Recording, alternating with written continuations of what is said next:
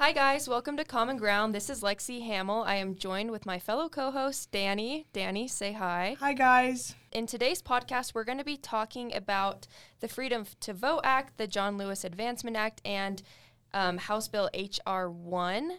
But more specifically, we're going to dive into federalizing elections, because if not, we could honestly talk for hours, and I'm sure you guys do not want to hear all the nitty-gritty bits about politics and legislation. So we're going to introduce what federalizing elections means. Just to give a little bit of a background, states do have the power of controlling how their elections work. And it has been proposed for the federal government to take over elections. It has been proposed more from the Democratic side, and Republicans strongly oppose this legislation. So just recently, on January 19th, in a 52-48 vote, the Senate voted against voting rights legislation. And again, we are mainly bringing this up just to bring awareness to voting rights and federalizing elections, because we do predict that in the future, Congress will continue to pass some aspects of these voting rights bills. Federalizing elections has still been something that many people are passionate about. I will give the point of view that elections should not be federalized, while Danny will give the point of view why they should be federalized. Yep, exactly. And just to cover our ground a little bit more, this is a very complicated issue. We're going to try to give you the basics, but if you want to do more research about that, I would really recommend looking into law journals. They have a lot of basically other Supreme Court cases that have affected voting rights, looking into different articles that have been introduced into the Constitution to basically give people more freedom to vote, such as Article 15. You can't discriminate based off of race when it comes to voting.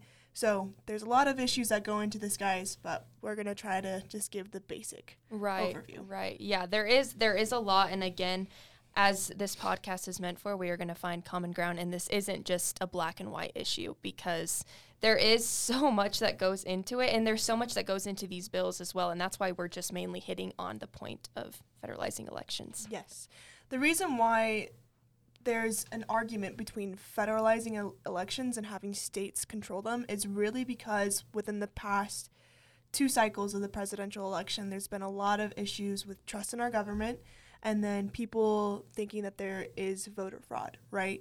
So the whole point of turning the power of having states controlling the elections to the federal government, or vice versa, keeping it within the state, is really just to make sure the American people feel more secure with how our elections are ran. Yeah, absolutely.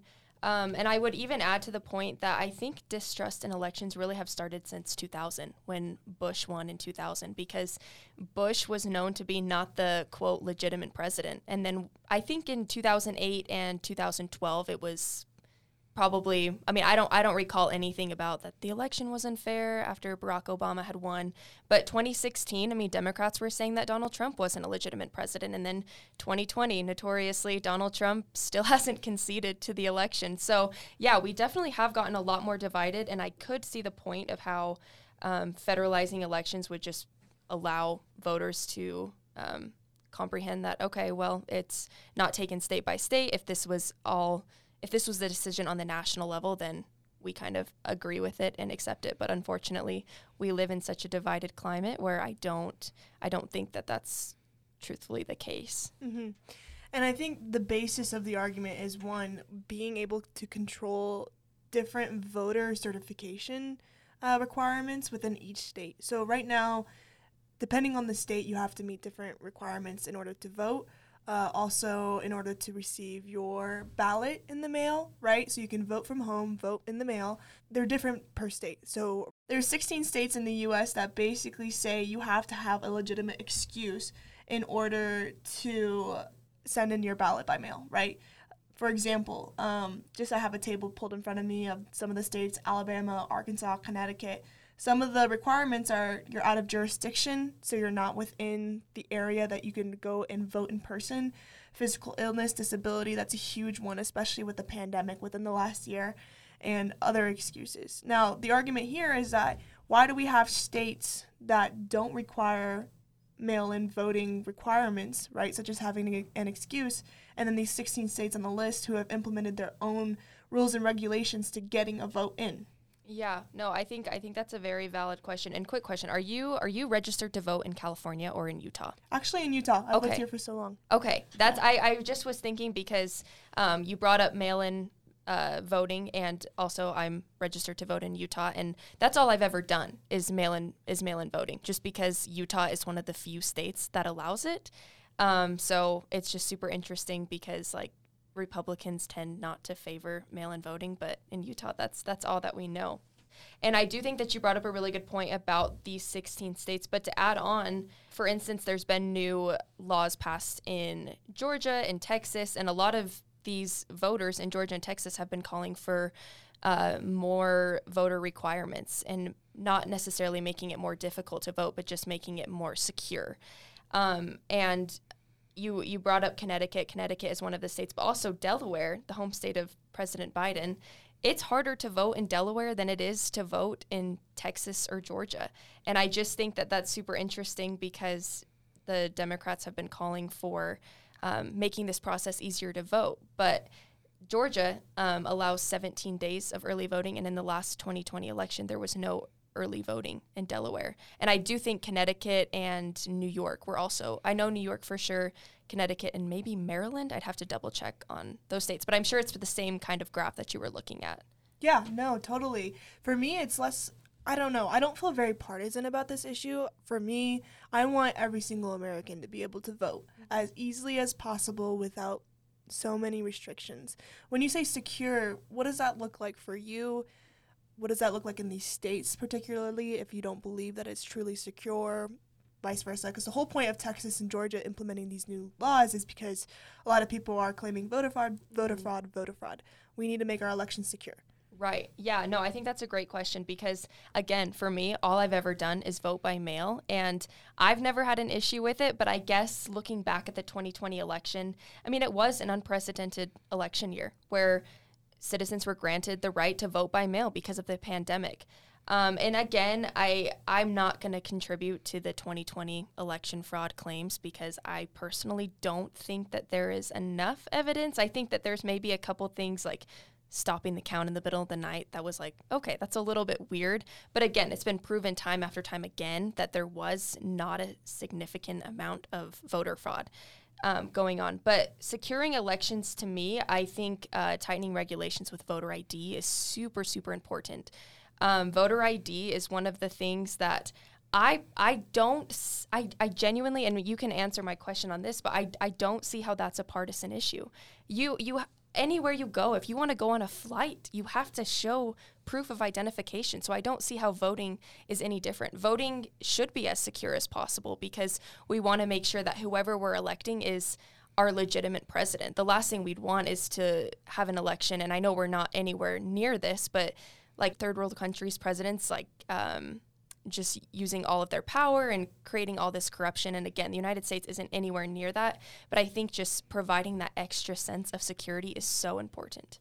Yeah, no, I get your point. So the whole basis of election fraud usually occurs in authoritarian regimes when the incumbent president is trying to retain power of the election. So they point at the other party and they're like, look, they're having illegal immigrants come in and vote. They're having all these people still ballots. That's a common narrative that you see within these regimes, which is something that we're super scared in America because we're a country that is founded on, not wanting to be based on tyranny. That's something that we really want to avoid. For me, the voter ID is not an issue. I think, you should be able to provide an identification card saying, this is me, I'm here registering to vote, because I think even my sister went through fraud one of these years. I think someone in 2016 sent in a ballot for her without, I'm not particularly sure about the circumstance. What I know is that it might not have been a ballot, it might have been in-person voting. Either way, her vote was stolen from her. Someone voted for the opposite party that she didn't want to vote for. Maybe it was a mistake at the booth. Maybe she pushed the wrong button. Either way, just having an extra sense of security when it comes to identification, I'm totally okay for. What I have issue with is having states implement further restrictions such as, if you're a felony, you have to pay fees in order to get your vote in. if you, for example, I know there was a lot of issues with being able to cast your ballot in certain cities because there wasn't good postal service. I think there was like a statistic that said before the 2020 election, mail-in voting wasn't an issue, and mail in general was really effective during this time. 90% of mail was being delivered everywhere within the U.S. And then during the election, it was 30%, right? So people were really struggling to get their ballots in. You know, there's so many things that are outside of just states controlling it that play into it. And that's what my worry is. So one, we have these 16 states that are so different in the requirements of being able to vote by mail, even like early voting, that's an issue. So just having all these different guidelines and rules between the states, I think that's the real question as to why we should federalize elections and have a complete standard across the nation as to how we can vote. Right, yeah. And I think, honestly, I mean, you and I had mentioned this before this podcast. I do think that if we had done this 50 or 60 years ago where we created that precedent, then maybe it would be easier. But I just can't overlook the fact that here we are in Southern Utah. Southern Utah is so much more different than New York City. So I think just creating the same standard nationwide would be a lot more difficult. In an ideal world, I'm sure it sounds great. It does, is having the same standard, but I don't see, and I think that's the beauty of our nation as it is. I mean, our founding fathers, they wanted the states to have control over virtually everything. And it's because they recognize that people are different, states are different, so it's so hard to have that federalized control over anything, especially voting. Yeah, I don't know what it would exactly look like if it was implemented on a federal level. For example, H.R. 1 kind of goes over guidelines. I'm not going to lie to you guys. I did not read the whole bill. That thing is it's long. Stinking long, right? But the whole point of it is to have basic guidelines that are the same in every single state, so we have less disenfranchisement. Mm-hmm. I know that we have different geographics, different demographics, populations, right? I don't think that's such a big factor as to why we can't implement the same standard within, each state, mm-hmm. right? I think it's more of like questions of should we have more polling booths? Should we have more locations in which we vote? And I think that has to do with like population standards and whatnot. I don't really see the argument as to, nationally we're so different state by state. We can't have the same rule. Mm-hmm. And I know, this is like kind of off topic, but it'll wrap around. But you look at COVID.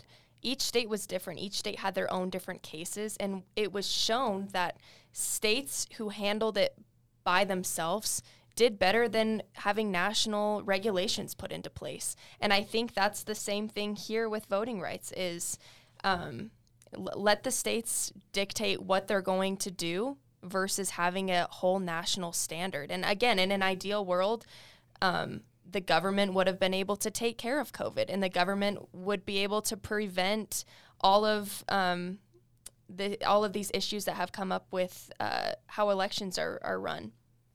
But my biggest point here is I don't think that federalizing elections would be an effective way to solve these issues. And a big point that I'll make is the distrust in the government. If we had a strong sense of unity and trust within our government, it would be great, absolutely. But because the rate continues to decrease, it's been decreasing since Watergate pretty much, it's tough. And I had mentioned this to you prior, it's the Americans, it's funny because Americans tend to view Congress so poorly, but they look at their own representative or senator and they have such a positive approval rating of them.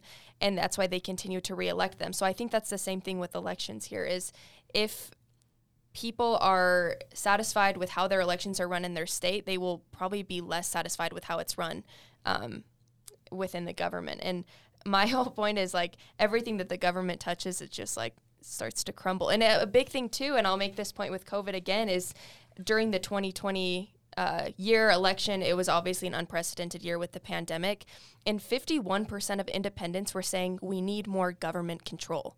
And I think that's a big reason why Donald Trump lost, is because he wasn't doing as much federally as what states were doing, because he kind of said, well, I'll allow the states to have control. But then in 2021, I'd have to look up the exact number, but the independence approval rating of government went down to like 29%. So I think that just shows that when people want more government intervention, they quickly regret it. And I think that's a big thing with voting rights too, is we don't know how the standard would be across the board.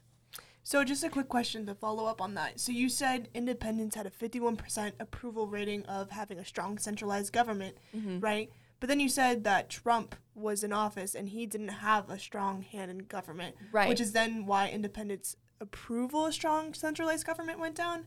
Because maybe it wasn't just implemented correctly. Maybe Trump didn't, this is kind of this or there. But maybe Trump wasn't, the centralized factor that could have improved approval ratings for a strong federalized government. Right. But within 2021, so a whole year later, when Joe Biden was in office and Joe Biden was implementing these more national regulations, that's when the approval rating decreased. They're like, just kidding. We do not want more government intervention. And so I think that's a huge thing here too, is like we genuinely do not know. I mean, how do you go from states having control to government control, and they're like, oh, just kidding, that's not working out, back to states control? Right. I think there's a fine balance, right? And I think whenever people have issues, regardless if it's state-controlled or federally controlled, they're going to blame whoever's in control at that point, right? Which is probably why approval ratings go up, go down. It's just so multifactorial. I don't think we can just point at, look, we had a strong centralized government during this time period, during 2021, and then look at the approval rating. I think there's so many other factors that play into that. I don't necessarily think, like, the correlation between the two really defines the causation, if that makes sense. But for me, just to go away from the COVID and back to the voting rights, the reason why I think federally implementing some guidelines would help is because we do see states and we do see counties that do use gerrymandering to benefit a specific party. And I'm not saying that for Republicans or Democrats, because we've seen instances in both. There was instances in, for example, North Carolina, of a Republican party gerrymandering their area so it'd benefit them. And then it was the same thing, I think, in Maryland, where they had a Democrat party basically gerrymander that area in order to benefit the party that was already in its incumbency, right? So I think just having stronger centralized rules of how elections should be run could be, something that could fix this. Again, in H.R. 1, this was something that they brought up. They wanted independent parties or independent commissions basically saying this is how your county areas or state areas should be divided, right? And we saw that recently within the Utah elections this past year. We had I don't remember who it was, but basically the party that was in charge of allocating what states voted in which area, Utah, right? And they had an independent commission already draw them a guideline of what that would look like, but the state superseded that and implemented one that was really favoring Republicans. And I think that's where a big issue is. So for me, it's one, states disenfranchising voters, not giving them access to the polls, not giving them access to voting, such as we see with felons, not just having different rules for each state. I think for example, Alabama voter registration rules. You must be a citizen of the U.S. That's across the board, okay? Be a resident of Alabama, be 18 years old before the election, not convicted of a disqualifying felony, and not be declared mentally incompetent by a mental hearing, whatever that means. That's crazy. Swear or affirm to support the Constitution of the U.S. That's Alabama's. Alaska's voter registration rules. Be a citizen of the U.S., be 18 years or older, be a resident of Alaska, not convicted of a felon, and not be registered to vote in another state. You just see how it's just so different. I just think it's so weird to have different guidelines that dictate who cannot vote within each state when there should be rules federally saying, no, these type of people have the right to vote, such as Article 15, where you can't discriminate based off of race, right? Because that's a federally implemented rule. Right. Yeah, no, and I think that's also important to note is that, yes, since the Constitution was ratified, states have had control over elections. But the federal government does have the ability to put in some regulations or implement new things like the 15th Amendment, 19th Amendment, and the 24th and 26th Amendment. And that was changes across the board, because I can't imagine if it was in California, women were granted the right to vote, but here in Utah, we still weren't granted the right to vote. I mean, that just simply wouldn't be fair. I just don't think these issues that are presented by the government are that necessary to change across the board. There are some things, and this is a part of the voting rights legislation, for instance, making Election Day a federal holiday. I'm totally in favor of that. There's over 2 million federal employees, so why should they have to go into work or work a couple different jobs and not be able to get to the polls? I absolutely think that it should be a federal holiday. If we make Juneteenth a federal holiday, then we should have Election Day as a federal holiday. My mom's a government employee. She's never once had Election Day off, so I'm totally in favor of that. I would assume that you also believe that as well. Yeah, I do, because I think a lot of people have issue getting to the polls because they're working, or even just sending in their ballot because they're working. We work a lot in America, and I think having a holiday where it's like you have this whole day to get into the polls and vote would be super beneficial, right? Because we see in some states, I don't remember which one, so I'm not going to call in any examples, but some areas where the poll booths are just backed up, lines upon lines upon lines with minimal poll workers, and it's just a mess, right? Having a day where we could be like, oh, this is the day where you can vote. This is the day where you can participate in democracy. I think that's totally fine. Yeah, no, absolutely, too. And, I mean, another thing, too, like students, they wouldn't have to go to school if it's a federal holiday, and government workers. I mean, there are some, like, city employees. I mean, my dad, he works for the city of St. George. Obviously, he wouldn't have Election Day off. But what you kind of brought up about polls is, I think, it's important to know. I mean, yeah, we looked at the 2020 election. It was such an unprecedented year with COVID. Lines were out the door, which is awesome because we had a major voting turnout rate, which was fantastic. And especially with like 2 semi-unfavorable candidates, I think that's awesome that people were getting out to the polls. But I do think that states, and I'm just going to use a couple as an example, let's say Utah and California. I guess if you were to look at polls in Utah and California and be like, okay, you know what? We had lines throughout the door. People were waiting hours to vote. I feel like that should be up to the states to be like, well, this is what we should adjust for the midterms, or this is what we should adjust for the next general election. Is if voters were complaining about how the polls were ran in their own states, then they should complain to their state government and be like, all right, this is what we need to fix. And then legislators would be able to implement that more easier than the federal government would, because people back in DC aren't going to look and be like, all right, those lines in St. George, Utah, people were waiting for hours. They're going to look at it across the board, whereas, okay, our state and local leaders here would be like, all right, this is what we need to change for the next election. Right. My only argument to that is we're putting a lot of faith in our state and local leaders, right? What if those polls being outlandishly long and gerrymandering those areas are benefiting the people who are running for those positions? You know what I'm saying? Yeah. So sometimes I feel like the federal government has to supersede the state government because they're not holding fair elections. Because that's what voter disenfranchisement looks like. Not being able to vote. Having to wait in outrageously long poll lines where it's 3 to 4 hours long when you have, kids at home that are waiting for you. You have responsibilities, et cetera, et cetera. I think that's the whole reason why H.R. 1 or the Freedom to Vote Act was introduced into legislation, and they were like, hey, we're having problems across the board. We're not just seeing it in red states, but we're seeing it in red states and blue states where we have voter disenfranchisement, where people cannot vote because it's like almost impossible. They make it so hard. They don't make it easily accessible. Like, we shouldn't have to stand in 3 to 4 hours worth of lines. Poll workers shouldn't have to put themselves at risk helping these people vote, and etc., right? That's the whole point of mail-in ballots, whole issues. So I think that's why there's been in question if we should introduce federal legislation that supersedes states, because people are seeing that, what the heck, I can't vote because these lines are crazy long, etc., etc. Mm-hmm. Yeah, and I think, honestly, the prior to making the change, of jumping to federalizing elections as a whole. What people should do is hold their state and local leaders accountable. If the last 3 elections, if I've waited in a 3-hour line to vote, chances are I wouldn't do that again. So I think the next thing would be like, well, you know what? I've had this representative here in Utah for the last 3 election cycles. He's not listening to his constituents, so I'm going to vote him out of office, he or she. I think that's the first step before jumping to federalizing elections as a whole. Right. Just to go back to my first point, what if you can't vote? What do you mean? So you're saying you would vote them out, but the whole question is that a lot of people are disenfranchised to where they can't vote their local leaders out because the lines are too long. Mm-hmm. That's my whole point.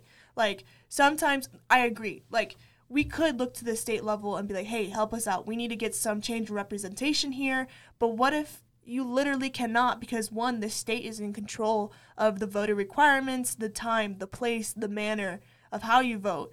And it makes it insanely difficult for you to go in and cast your ballot or cast your vote to be like, we need a change in representation. And I think that's what's the issue here is that people are like, I'm tired of not being able to go in my state and vote correctly. I'm tired of waiting in 3-hour lines. I'm tired of, endangering myself by going out to the polls. I'm tired of not being able to mail my ballot in, right? Because those are state-controlled things. Mm-hmm. I think that's why H.R. 1 is like, we need a federal option, mm-hmm. right? And I'm not saying it's across the board. Right. Everything should be, like, legitimized through the federal government, mm-hmm. right? There's some leeway. For example, I think there was an issue basically going on about this act called National Voter Registration Act versus Arizona Documentary Proof of Citizenship Requirement. Okay, these are 2 bills that are really, really, really similar. One is at the state level, one is at the federal level. The issue here was that the Supreme Court was like, hey, the federal government is superseding Arizona's right to basically have their citizens prove their eligibility by proving they're citizens, right? This was like a whole voter ID issue. Okay, the issue was once you have these multiple levels of trying to prove if you're eligible to vote because you're a citizen, it interferes with future elections. So what we found in this one, this is by the Yale Law Journal Review, if anyone's interested. But what we found in this one was basically that because the federal government had an overlayer requirement of voter identification within National Voter Registration Act, the Arizona Act actually caused problems in being able to vote locally, register to vote state, and register to vote federally, because those are 3 different things. And I think that's what the issue is here. It's a complicated issue. There's so many gray matter. Like, I see your points and everything. I just think that there's issues. Right. No, there definitely are a lot of issues. And again, as we mentioned before, this isn't a black and white issue. And that's why I do believe that Democrats will try and pass aspects of the bill, because passing it as a whole it clearly didn't pass. And I don't think if they propose that anytime in the near future, it would pass again. So I do think that aspects like that are interesting. And just to wrap things up, Danny, one thing I think that you and I could find common ground on with this issue is there has been proposals of allowing District of Columbia to have representation. What are your thoughts there? Yeah, so the whole issue with the District of Columbia is that they're not being represented, right? This is a huge population where literally Washington, D.C. could be a state in its own. Mm-hmm. A lot of people are even arguing like, hey, this is the freaking capital of the United States. Why isn't this a place where we can get adequate representation through having states, right? Because they don't have representatives that can basically go and advocate for them on the state level, federal level, because it's not an organized state, right? So a lot of the issue here is, one, Republicans don't want this to be a state because D.C. is dominantly. Yes. They went 95%. Democratic. Yeah. You're Democratic. Yeah, they went 95% Biden in the last election. So it's a fear for Republicans, and I can advocate for that for sure. Yeah. But I don't think that gives anyone the excuse to be like, oh, because they're not voting for me, because they're not within my constituent group, like we should not allow them to form a state. We should not allow them to have adequate representation, because that affects people's lives. You know, when you don't have people advocating for what you need, the resources that you need, the healthcare that you need, or the taxation that you need, whatever it is that DC voters want, you know, how are you going to get anything done? How is there actually going to be, like, thorough change within your area? Yeah, no, and I mean, something else to point out is DC they pay the most in taxes out of every single state in the United States. I mean, it is super, super interesting, and I also would point out that DC is one of the most confusing places in the world because you look and you're like, it's not a state, but they have a super high population, a higher population than Wyoming and Vermont, and they still don't have representation. So, I mean, they do have a delegate that cannot be on the House floor during proceedings, I think, but they do have one delegate that kind of gives them some sort of representation. But again, it is one of those touchy issues, and I mean, and I can say this here, and I think both of us could advocate as political science majors. You know, we've learned since growing up and throughout college, well, okay, there's 435 representatives and 100 senators. The numbers could change, which that's changed throughout history, but the last time the representative numbers have changed was 1929 and 1959 for senators. So in a way, I almost think that the United States just doesn't do very well with change, and maybe they just don't want to do away with the change. And obviously it's a lot more complicated than what we're just touching the surface with. But again, I mean, that's a very tough issue because there are hundreds of thousands of people in the District of Columbia who are not getting represented.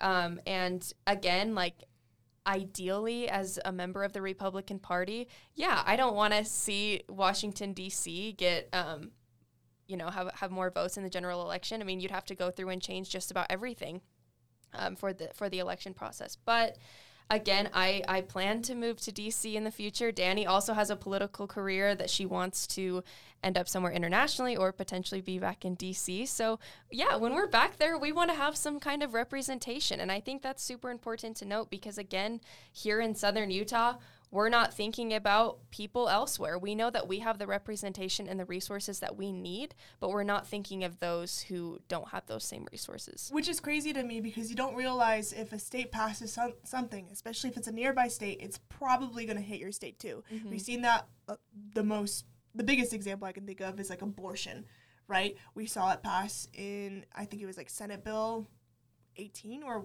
I don't remember what it was, but the big controversial abortion bill in Texas, it started spreading to other red states that were nearby. And so, people's vote in other places matter.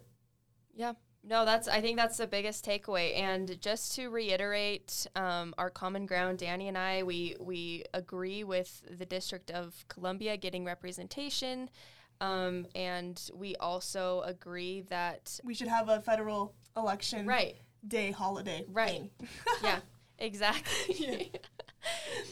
No, I think that's a big thing. And again, if we see aspects of that bill being proposed, I mean, I would support them. And I think that other people should really look into it and agree. And again, for those listening, we just touched the surface of voting rights. There is so much within these bills, and we just hit on federalizing elections and a couple other key points. But really, I mean, it's something that is becoming more of a controversial issue. So whichever side you're on, we encourage you to dig in and learn more and find more research and more data out there. Yep, totally agree. Okay, so we will plan on releasing another podcast in the next 2 weeks, and we will be discussing the death penalty. So be sure to listen to that. It'll be a very interesting topic, and not just a political topic, but definitely a moral one as well. So it'll be interesting. Thanks, guys, for listening.